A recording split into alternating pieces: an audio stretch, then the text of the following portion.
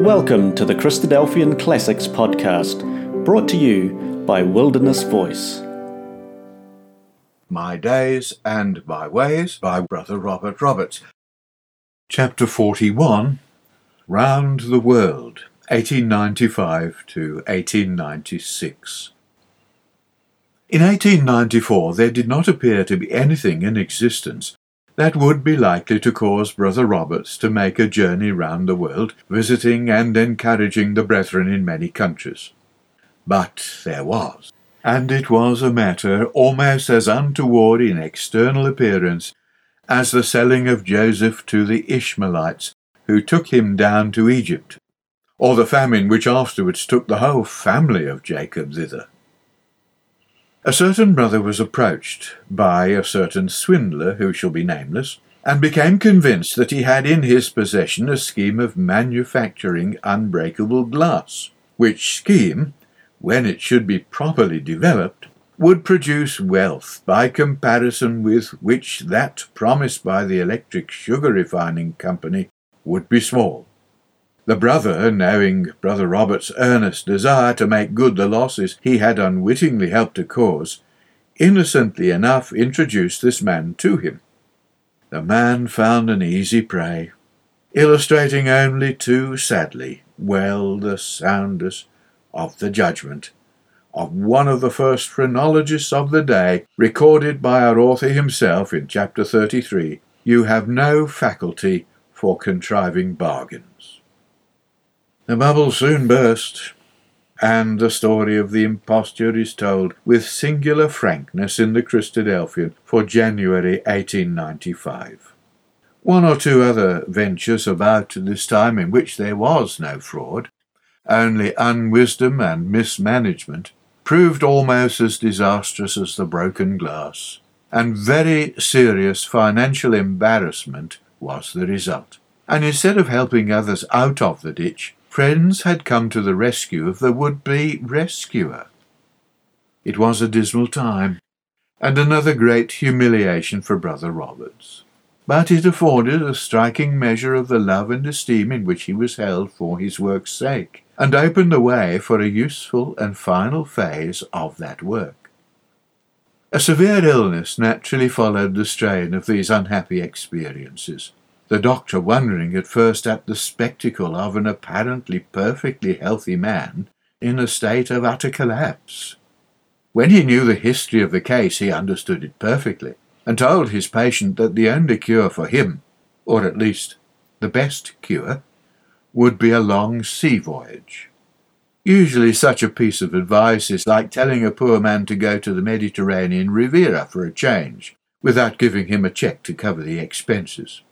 But if he should by any means happen to have a lot of friends in the Riviera who love him sufficiently to provide the cheque, why, then all is well.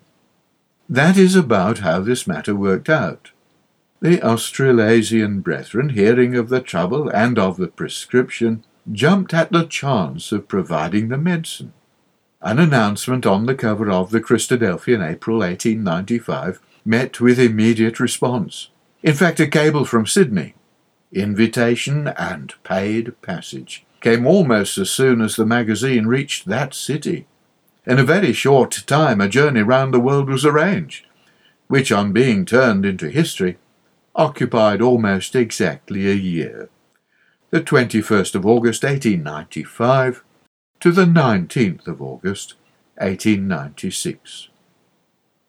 The interesting record of the sayings and doings of this year will be found in the Christadelphian, October 1895 and onward. It was afterwards published in book form under the title A Diary of a Voyage to Australia, New Zealand, and Other Lands, making a volume of about 200 quarto pages. It has been out of print for some years.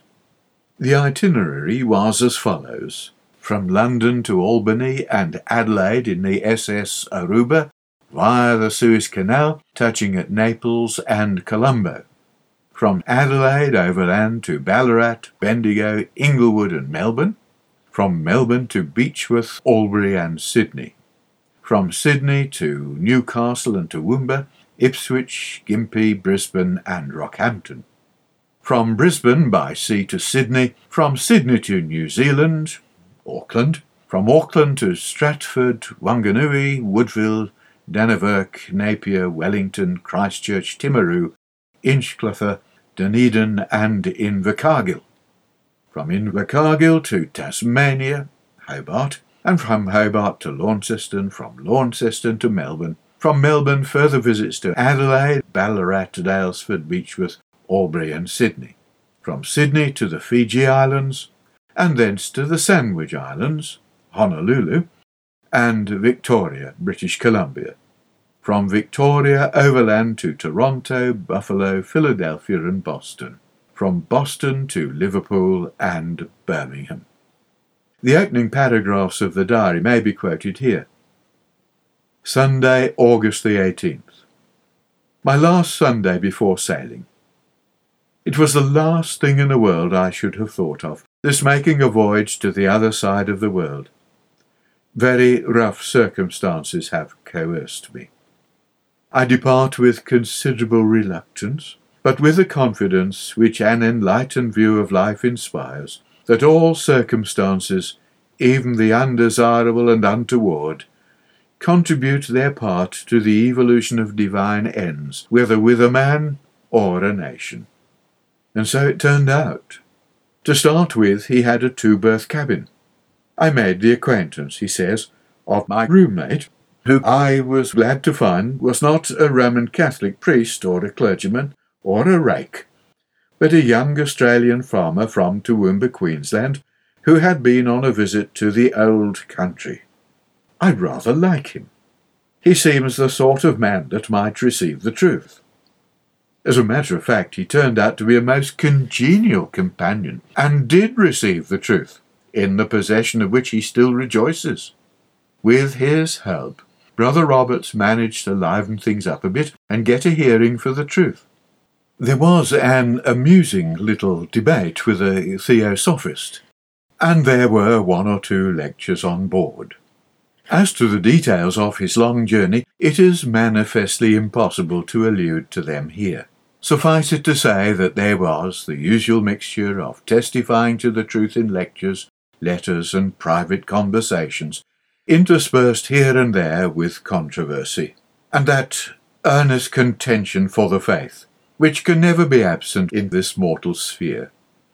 And there was, of course, always the opportunity in the Sunday meetings for the breaking of bread, for that brotherly speaking unto men to edification, exhortation, and comfort, which the Apostle Paul calls prophesying in the 1st of Corinthians chapter 14, verse 3, and in which our deceased brother was so faithful a prophet.